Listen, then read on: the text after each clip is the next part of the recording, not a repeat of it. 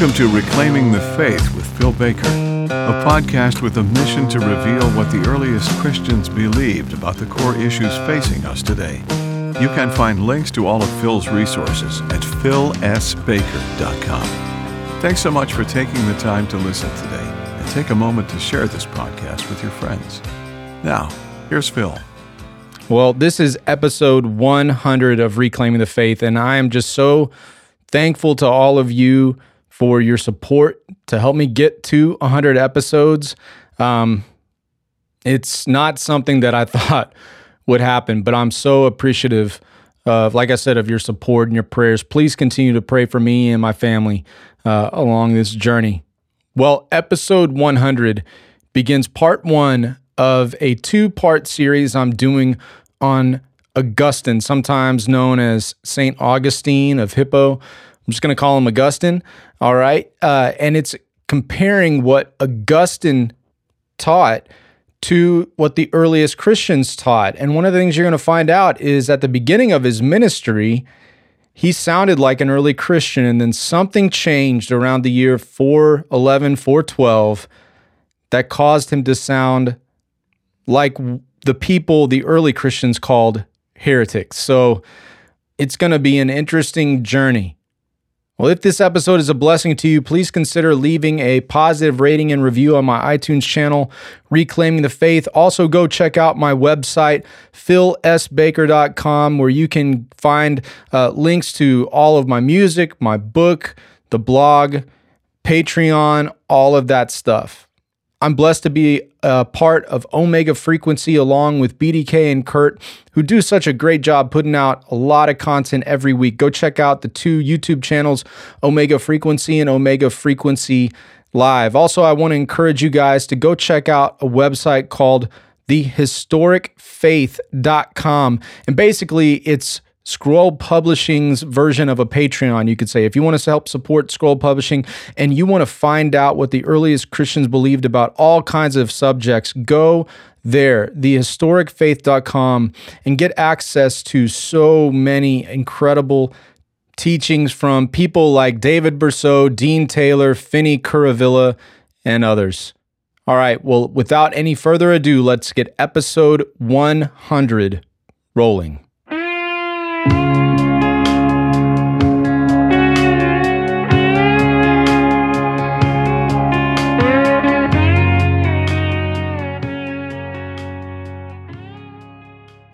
Well, Augustine, Bishop of Hippo, was born in 354 AD and lived to about 430 AD. Like I said, he was Bishop of Hippo in North Africa. He grew up in a Christian home, and then in his teenage years, he apostatized, he renounced the faith, he found a mistress, and he got into Stoicism. Now, Stoics believed that every event in the universe was predetermined and fated by the gods. Then he eventually found his way out of Stoicism and spent 9 to 10 years, it's debated, well, right around 10 years, as a Manichaean Gnostic. And the Manichaeans were the pinnacle of Gnosticism. We'll talk more about Manichaeism more in a minute. Well, Augustine's mother eventually encouraged him to come back to Christianity. And he did convert back to Christianity after hearing St. Ambrose of Milan preach, and this is around the year 386, and Augustine began teaching vigorously against the Manichaeans. He originally taught the orthodox positions of the church, among those that humans can respond to God without being regenerated, that humans have free will. He taught against unconditional election, pushing the orthodox position of the church that God's foreknowledge of human free choice preceded predestination to election. However, his theology changed in the year 412 AD, 1 year after the Visigoths, under their king Alaric, sacked Rome. He and Ambrose of Milan introduced the just war theology of the church. He then began to champion original guilt, not just original sin, Also, after 412, he promoted the torture and execution of people deemed heretics, even though he was the one now promoting several doctrines that the early Christians called heresies. You also see the two main leaders of the Protestant Reformation leaning heavily upon Augustine's post-412 beliefs. Martin Luther was an Augustinian monk. John Calvin quotes Augustine over 400 times in his Institutes of the Christian Religion. Calvin said, "Augustine is the one we quote most frequently as being the best and most faithful witness of all antiquity." That was Calvin in his Institutes of Christian Religions, Book 4, Chapter 14. He also wrote in a treatise on the eternal predestination of God, Calvin wrote, "Augustine is so wholly with me that if I wished to write a confession of my faith, I could do so out of his writings." And of course, that's Calvin writing very late in his life. Now, as I said earlier, Augustine spent roughly 10 years as a Manichaean. So let's get into the founder of Manichaeism, Manes, or Mani. This is from a dictionary of the early Christian beliefs. Mani, or Manichaeus, lived from 216 to 276 AD. He founded a religious sect in Persia that incorporated many Gnostic elements, particularly dualism, meaning that flesh is evil and spirit is good. Manichaeism spread throughout the East as a distinct religion, but it emerged in the West primarily as a Christian heresy. Manichaeans denied the virgin birth because they said bodies were evil, but the spirit is good. They also, therefore, called birthing a child as evil because you were bringing matter into the world. Manichaeans believed that persons were unilaterally predestined before birth by the good God who did not create physical matter to be either elect or damned independently of human choice. An early Christian named Alexander of Lycopolis around 300 AD wrote about the founder of Manichaeism, Mani. "He whom they call Mani was a Persian by race. He laid down two principles, God and matter. He called God good, and matter he declared to be evil." Speaking of Jesus, they do acknowledge Christ also, but they say that it only appeared that the divine virtue in matter was affixed to the cross. They say that he himself did not undergo this punishment since it was impossible to suffer this. So he's backing up some Docetism there. Now, in the Disputation of Archelaus being a Christian bishop in Mesopotamia, we read about an encounter that Archelaus had with Mani, and this document was written around the year 277. Now, in this document, you have a disciple of Mani named Turbo giving the first explanation of what Manichaeans believe. And so this is from chapter 6.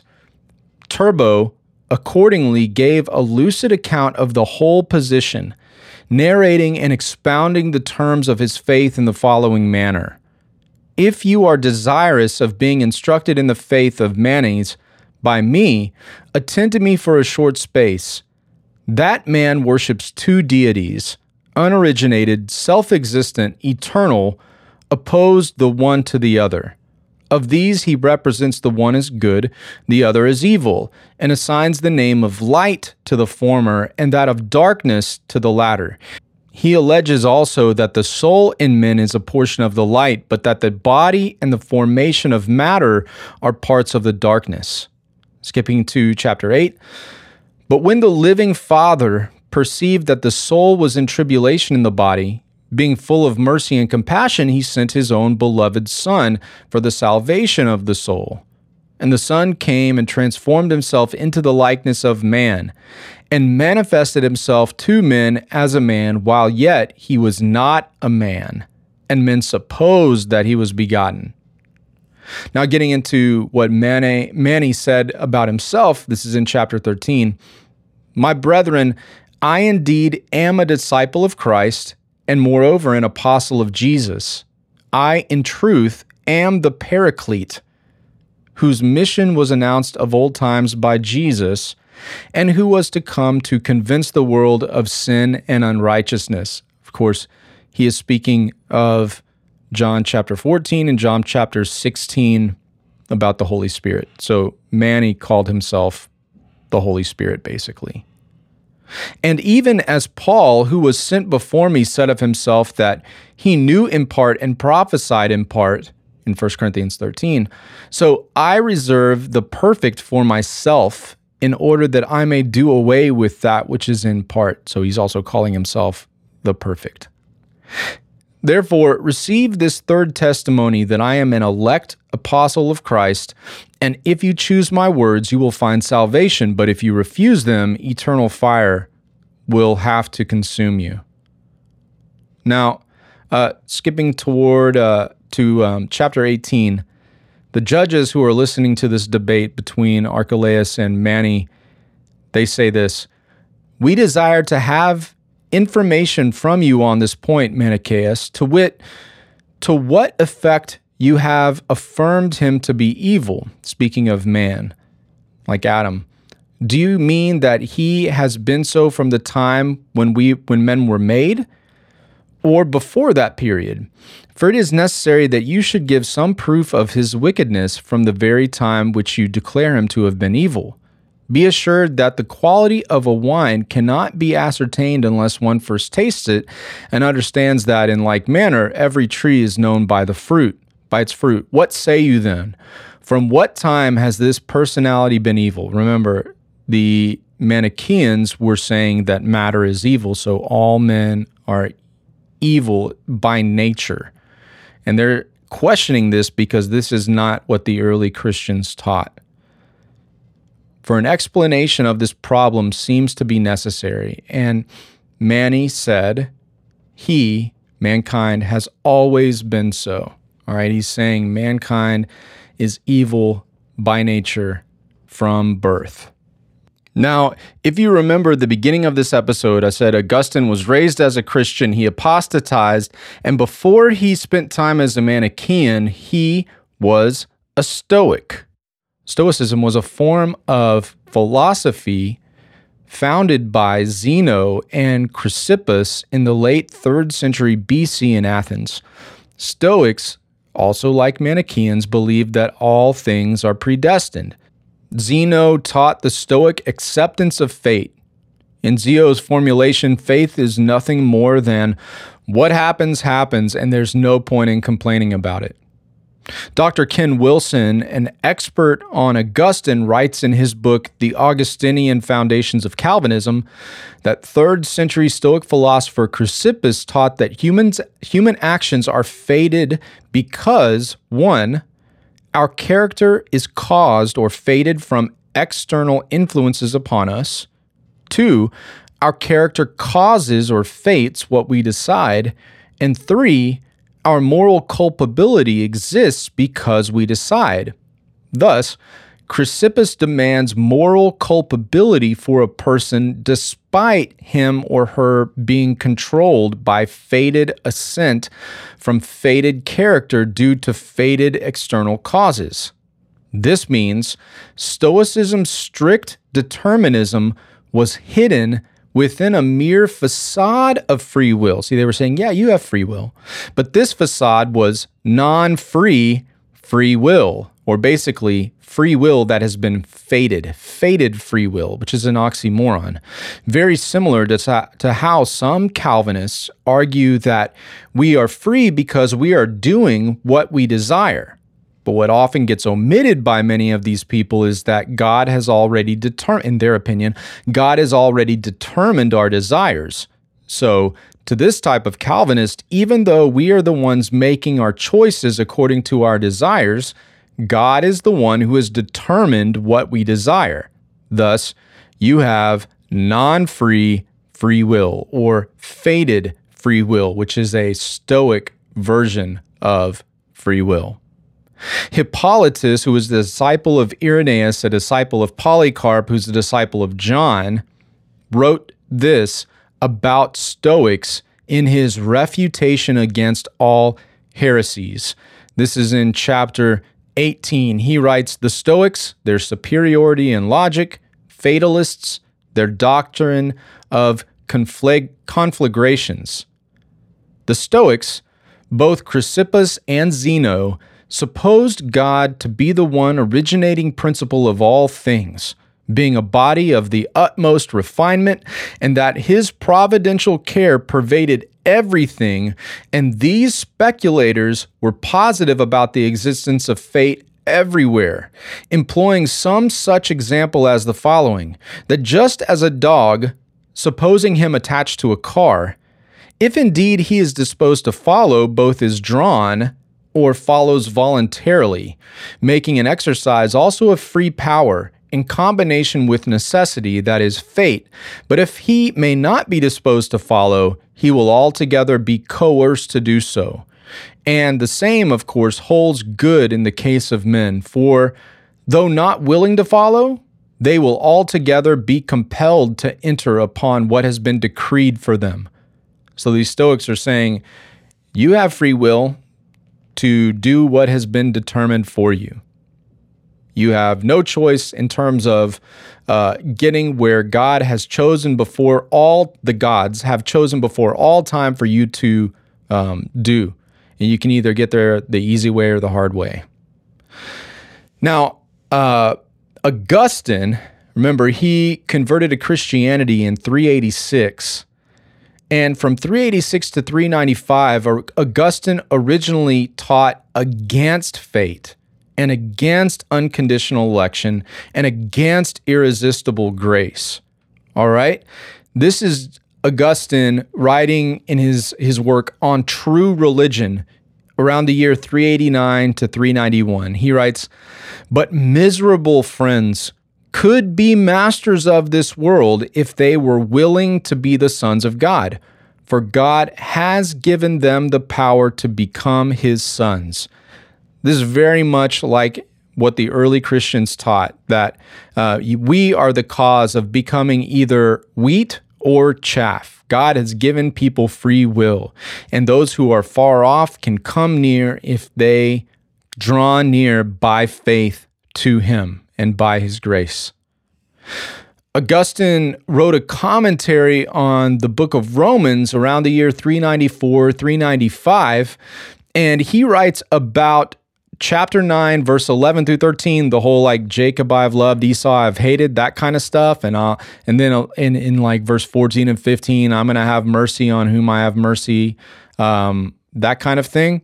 All right, so listen to his commentary on Romans 9, 11 through 13, the passage that most Calvinism proponents turn to as a clear description of God's determinism, God's, what they would say, sovereignty. Augustine writes, "To continue God's purpose of not choosing by works, but because he calls, before being born and doing something good or bad, he was told, the elder will serve the younger, as it is written, I loved Jacob and I rejected Esau."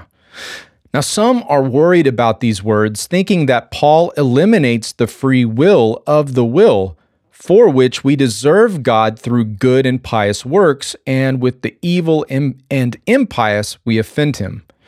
But our answer is that God, by his foreknowledge, knows before he is born what each one will be like. So, God, in his foreknowledge, does not choose works in anyone, which must be a gift of his, but he chooses the faith, to whom he knows in advance that he has to believe.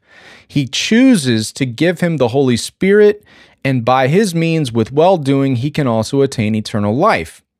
Therefore, believing is our thing, and doing good is the work of the one who gives the Holy Spirit to those who have believed in him. Going forward to through verse 15, Augustine writes, quoting Paul again, I will have compassion upon whom I will have compassion, and I will have mercy upon whom I am pleased to have pity. That in God there is no injustice, something that some may object to this. Before they were born, I loved Jacob, and instead I rejected Esau. So God says, I will have compassion on whom I will have compassion. First, while we were still sinners, God has compassion on us and called us. And then God has not chosen those who do good, but rather those who believe, to make possible the practice of good.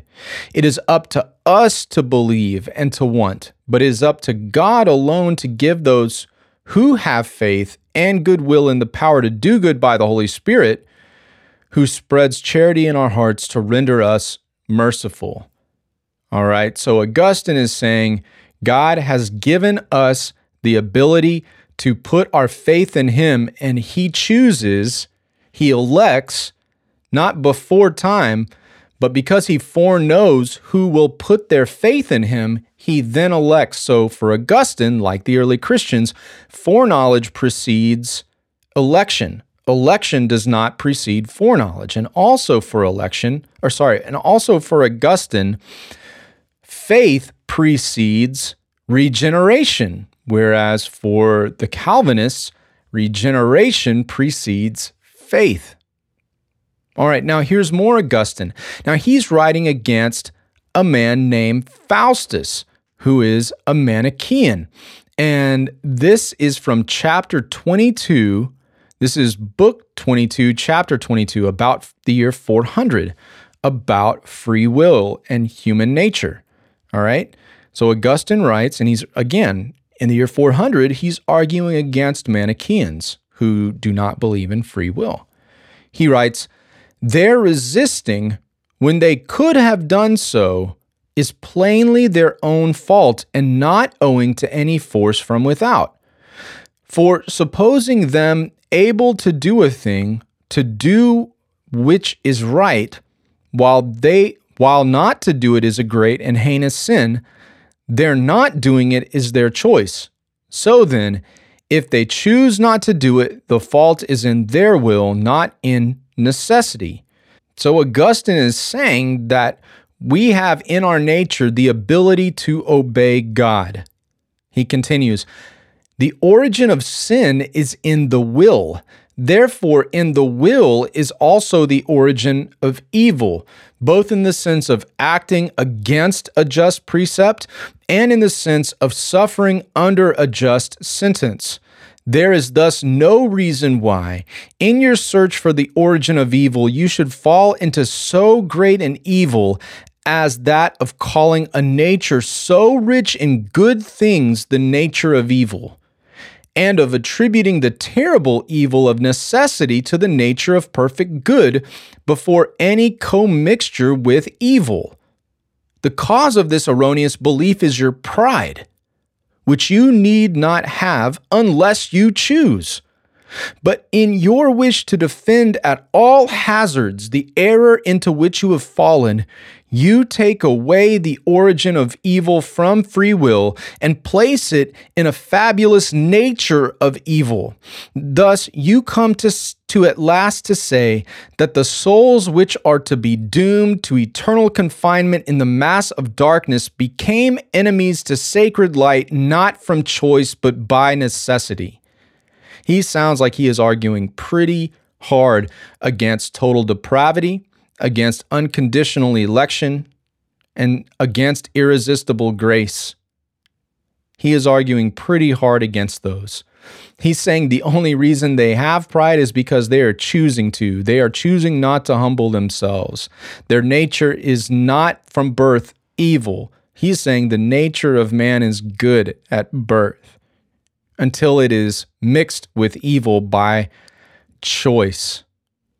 And that people are not doomed from all eternity to be damned, but rather they choose it in their choice. When they sin, they become damned.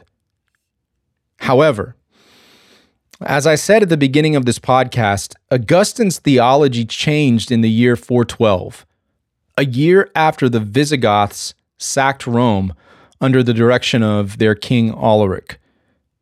Now, Augustine began then to introduce tweaked versions of the Manichaean doctrine of total depravity.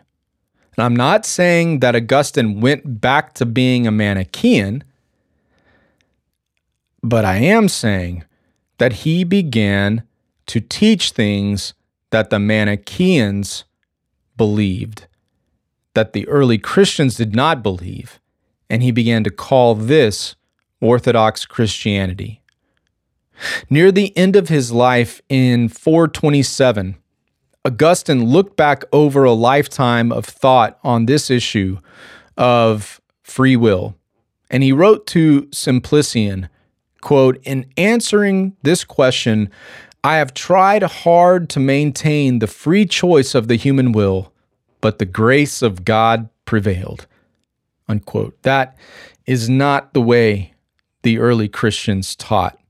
Now, something I do want to say before we get into what Augustine began to teach after 412, Augustine did not learn Greek until he was almost dead. So Augustine, who is thought of as like the founder of Orthodox theology, could not read the original Greek manuscripts. Just let that sink in for a little bit. All right, now this is in 412, and this is from a work called On Merit and the Forgiveness of Sins and the Baptism of Infants. This is from chapter 9. Augustine wrote, "Sin passes on to all men by natural descent and not merely by imitation." That's the title of, or the subtitle, right? Chapter 9. So immediately you can see from 400 to 412, he has made a complete 180.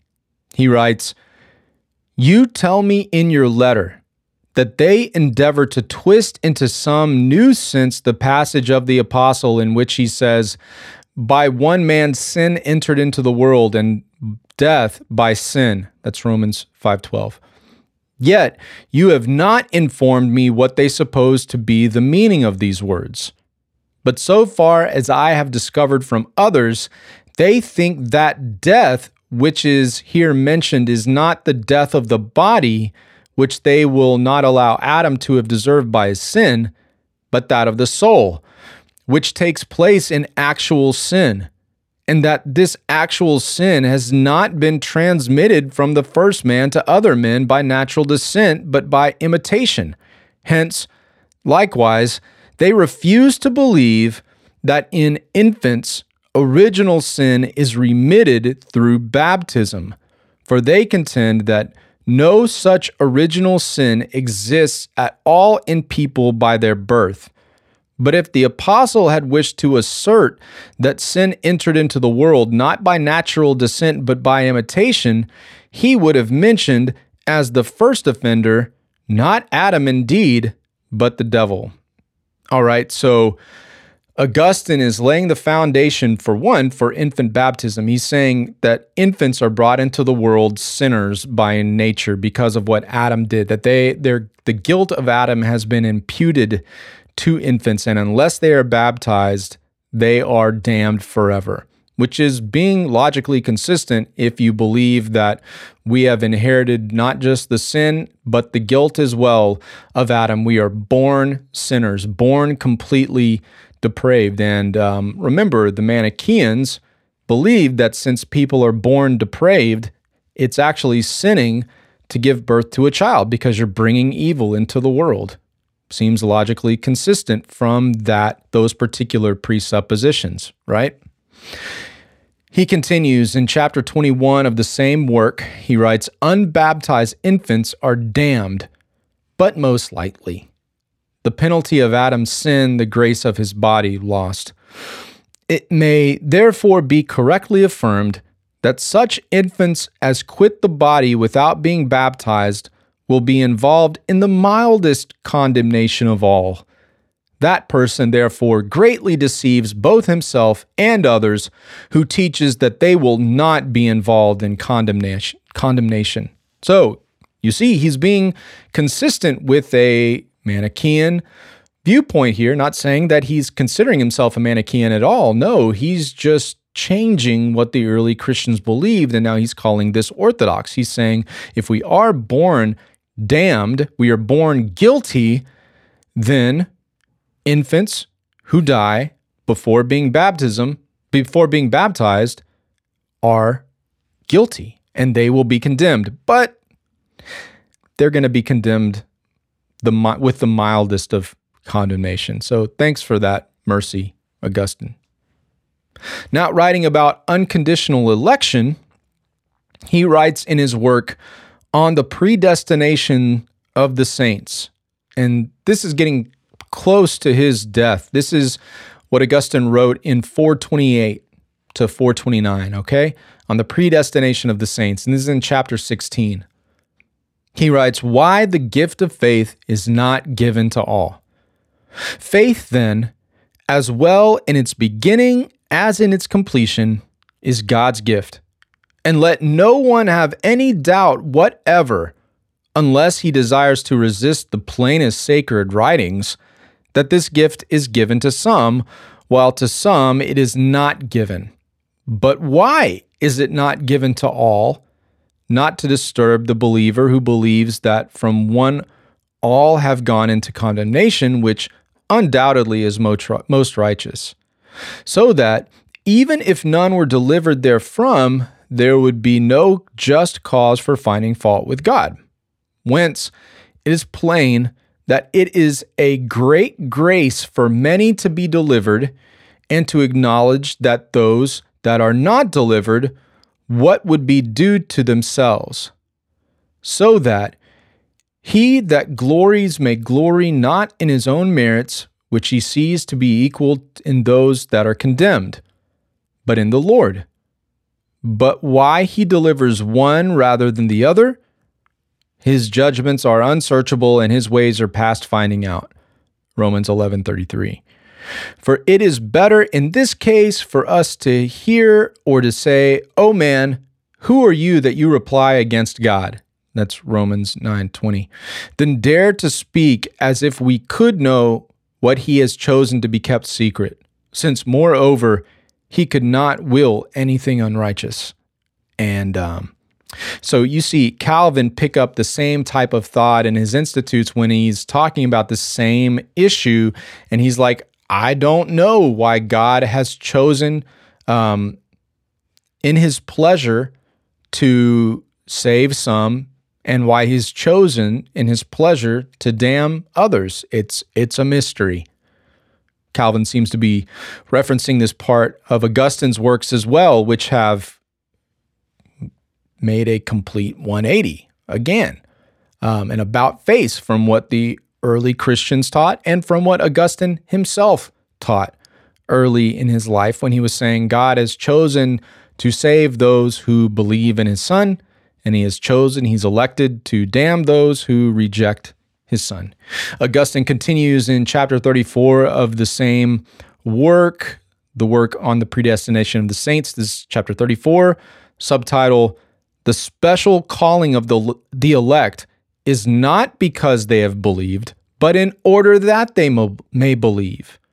So he is saying they are chosen not because God knew that they would believe, but they are elect so that they believe. And so he is beginning this idea here that regeneration precedes faith, that you're actually saved before you put your faith in Jesus, which the Bible doesn't really seem to say.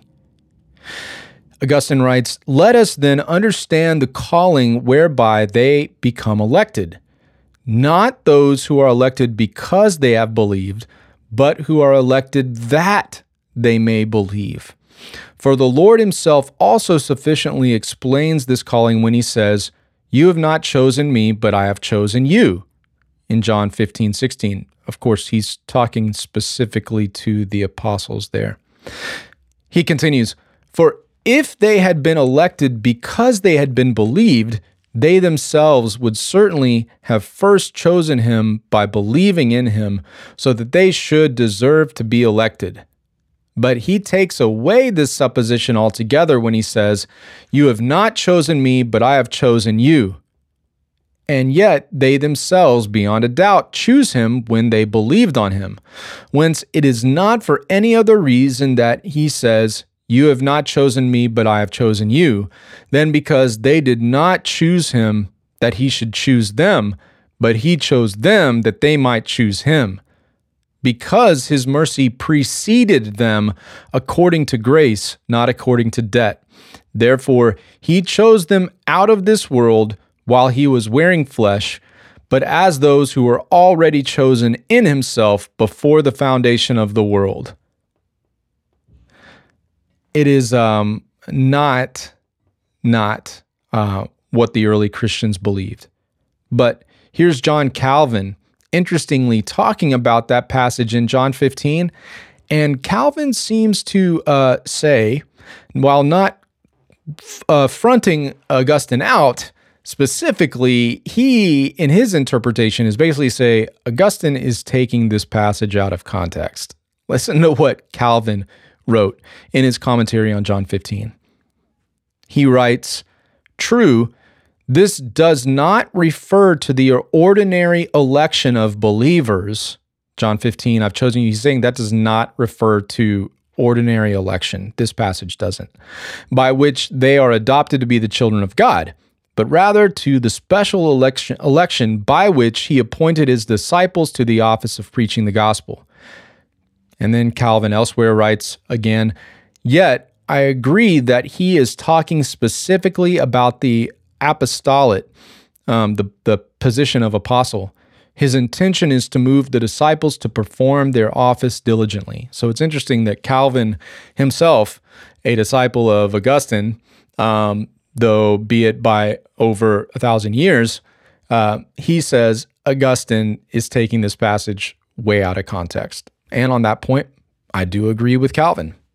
Here's Dr. Ken Wilson again, writing in his work, The Foundation of Augustinian Calvinism, on page 59. Dr. Wilson writes, "Augustine could truthfully claim that he was not teaching Manichaeism because he invented a subtle distinction. Manichaeans eternally damned newborns based on created nature. They said physical matter was evil. Augustine eternally damned newborns based on fallen nature, Adam's sin.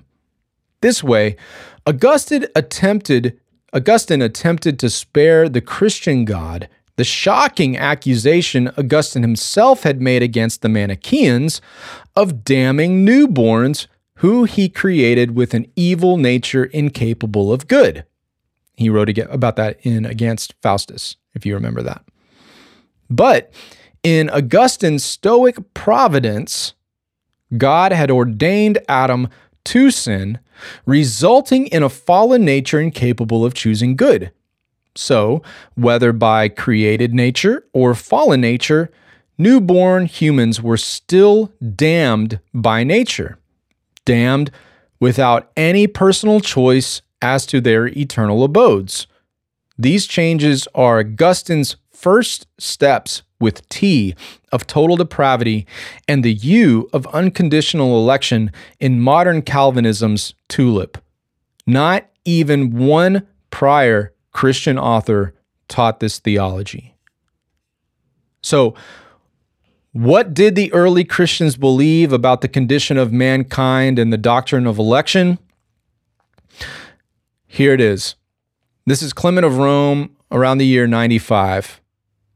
"It is therefore in the power of everyone, since man has been made possessed of free will, whether he shall hear us to life or the demons to destruction.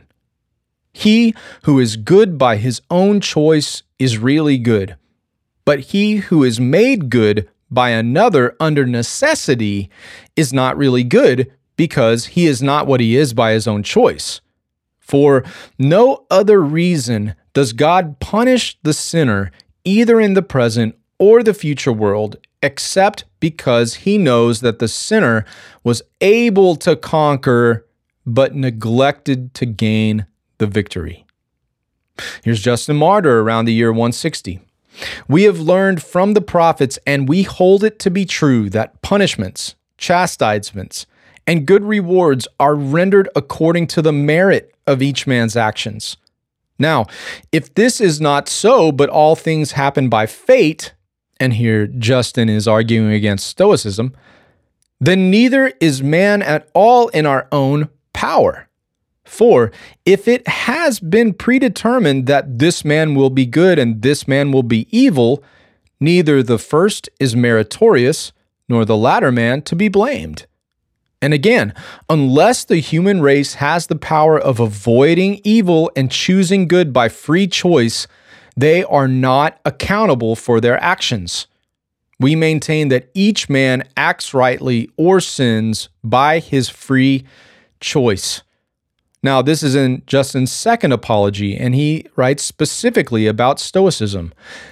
The Stoics, not observing this, maintained that all things take place according to the necessity of fate.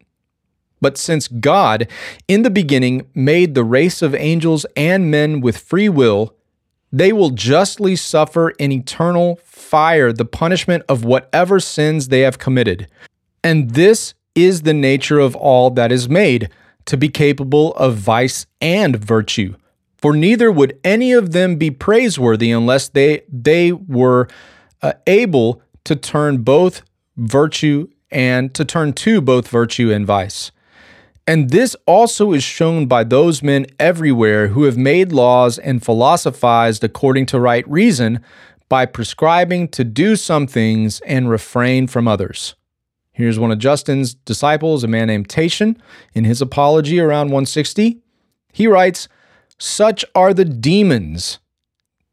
These are they who laid down the doctrine of fate.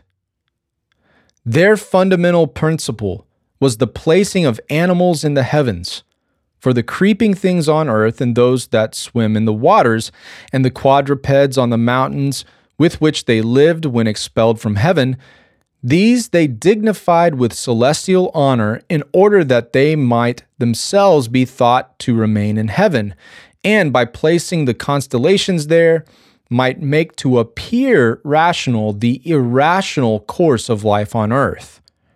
Thus, the high-spirited and he who is crushed with toil, the temperate and the intemperate, the indigent and the wealthy, are what they are simply from the controllers of their nativity. But we are superior to fate. And instead of wandering demons, we have learned to know one Lord who wanders not. And as we do not follow the guidance of fate, we reject its lawgivers. Die to the world, repudiating the madness that is in it. Live to God, and by apprehending Him, lay aside your old nature. We were not created to die, but we die by our own fault. Our free will has destroyed us. We who were free have become slaves. We have been sold through sin. Nothing evil has been created by God.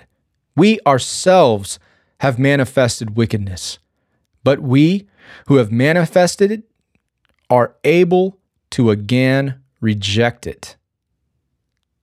Irenaeus around 180.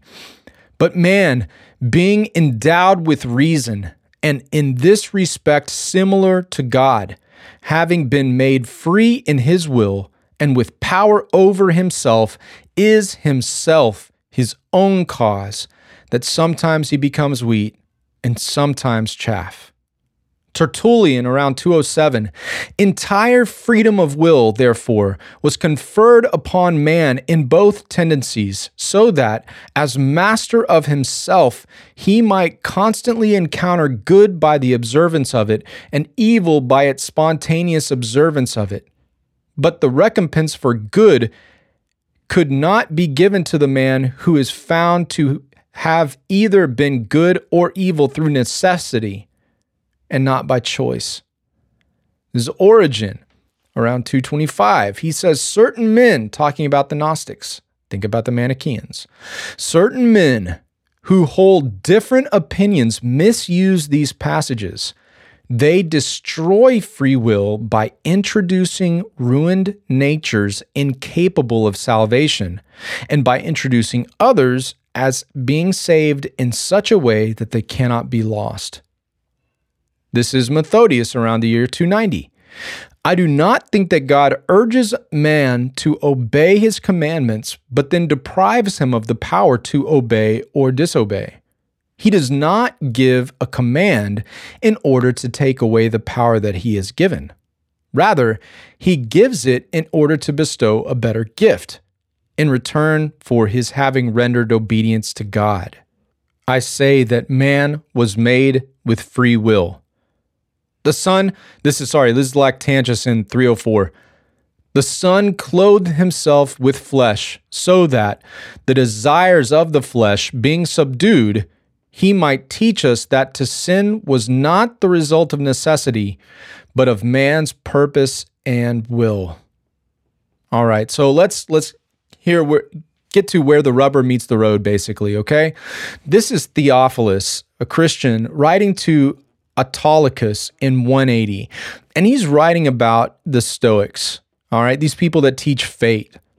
And he writes, why then do Epicurus and the Stoics teach incest and sodomy, with which doctrines they have filled libraries, so that from boyhood this lawless intercourse is learned?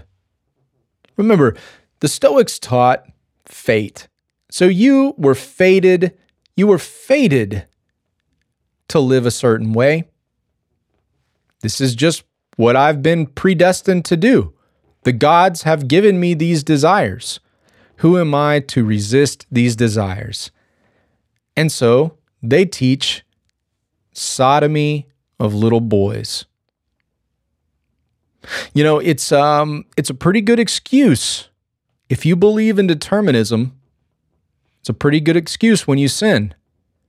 Well, I wouldn't have done this if I wasn't given these desires to do it. I wouldn't have done this if it wasn't ordained for me to do this. But since it's ordained for me to do this, I might as well do it and have a clear conscience. But that's not what the Bible teaches. Not all things are from God. As we read in 1 John chapter 2, do not love the world, nor the things in the world. If anyone loves the world, the love of the Father is not in him. For all that is in the world, the lust of the flesh, the lust of the eyes, and the boastful pride of life is not from the Father, but is from the world. The world is passing away and also its lusts, but the one who does the will of God lives forever. And I just want to close with this one passage, because we have, according to the earliest Christians, been given free will. And so when we do something bad, it is not because it's been fated. It is not God's fault. It's not Adam's fault. It's our fault. And what we do good, we will be rewarded for. What we do bad, we will be punished for. 2 Corinthians chapter 5, verse 9. Therefore, we also have as our ambition, whether at home or absent, to be pleasing to God. For we must all appear before the judgment seat of Christ, so that each one may be recompensed for his deeds in the body according to what he has done, whether good or bad. All right, well, that's the end of part 1, as we talked about what Augustine believed pre-412 about total depravity and free will and election, predestination, that kind of thing. Next time, we're going to be looking at other doctrines that changed around 412 for Augustine and how he began to promote the torture and murder of people he deemed heretics. So stay tuned.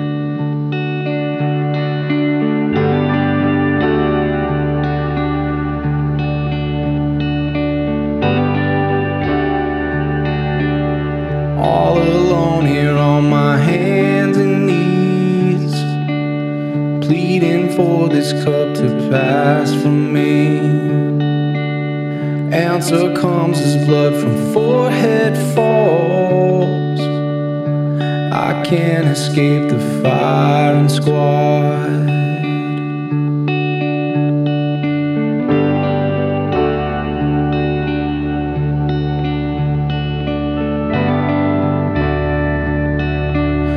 Here I am amongst the chains and fists.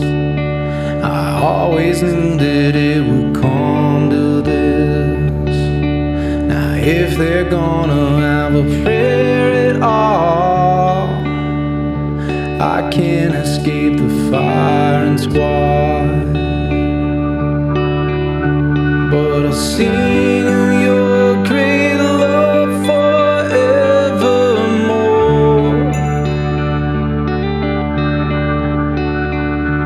I'll tell of your great faithfulness, oh Lord. And I am sure, just look around and you can see the flow. They pierce and taunt and they divide my clothes. Their only hope to have a change of heart. I can't escape the firing squad.